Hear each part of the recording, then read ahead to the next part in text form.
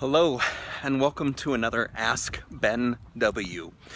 This is a series where I answer one question on each trip from where I park my car to when I get to the office. This question comes from Sherry Wigman, who is a teacher within Denver Public Schools, and she asked me, what is one program, or the one program, that I used in my classroom that I would recommend for every teacher? Now, before I answer this question, I just want to preface it with the idea that there is no silver bullet, no single program that I can recommend that will work for everyone. What I actually recommend is that, really, that every single tool that you might use is the right one for the job. Because there are some tools that work for some parts of the classroom that don't work for others, or work for some classrooms or some teachers that don't work for other classrooms and teachers. And so that's my big caveat, is nothing works for everybody. I can tell you the one thing that I would recommend that everyone at least try is blogging. And it sounds super basic and like 2007, but it is the one thing that I found to be the most compelling evidence for why connecting matters, why creating portfolios with students matters, why allowing for time in your day to reflect and to have students reflect upon their work and share their work, why it matters. And so that's the biggest thing for me, is if you get them started on Blogger or WordPress or even a Google Sites page with the announcements, because that creates an RSS feed and actually looks a heck of a lot like a blog. All of those things allow a student to create an ongoing portfolio. And the reason why I find it so compelling, it's so sort of wonderful for the ongoing practice throughout the year, is the structure of blog is such that your newest and potentially best learning is always at the top. The thing that you just learned about, the thing that you're most excited about, is up at the top.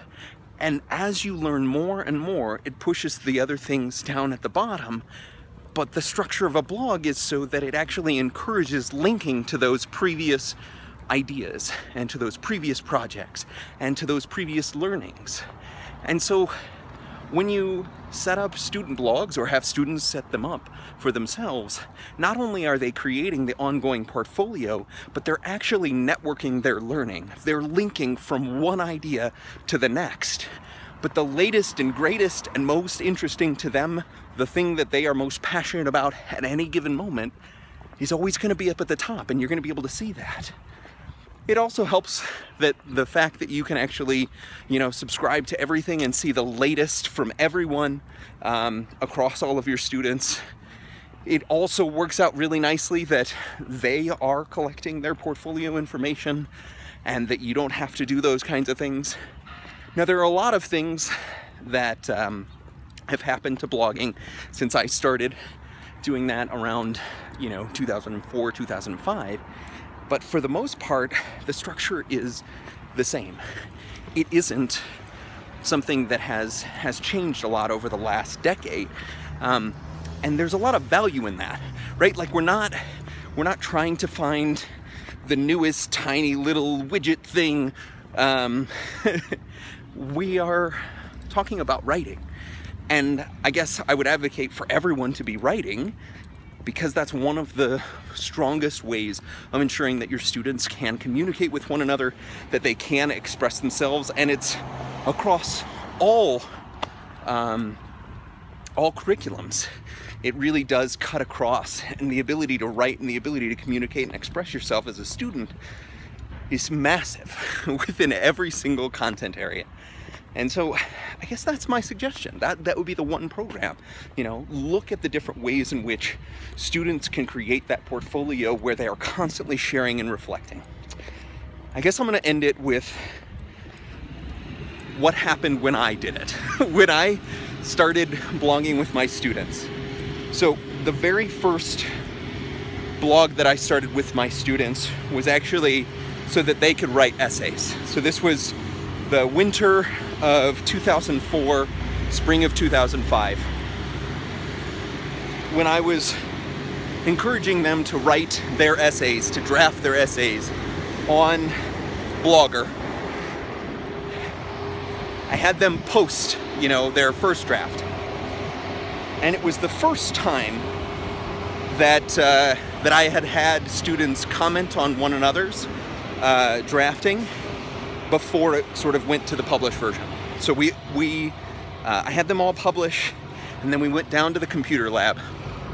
And in the computer lab, I had everybody pull up their post on different computers. So it was everybody was on a different computer and they had pulled up their post.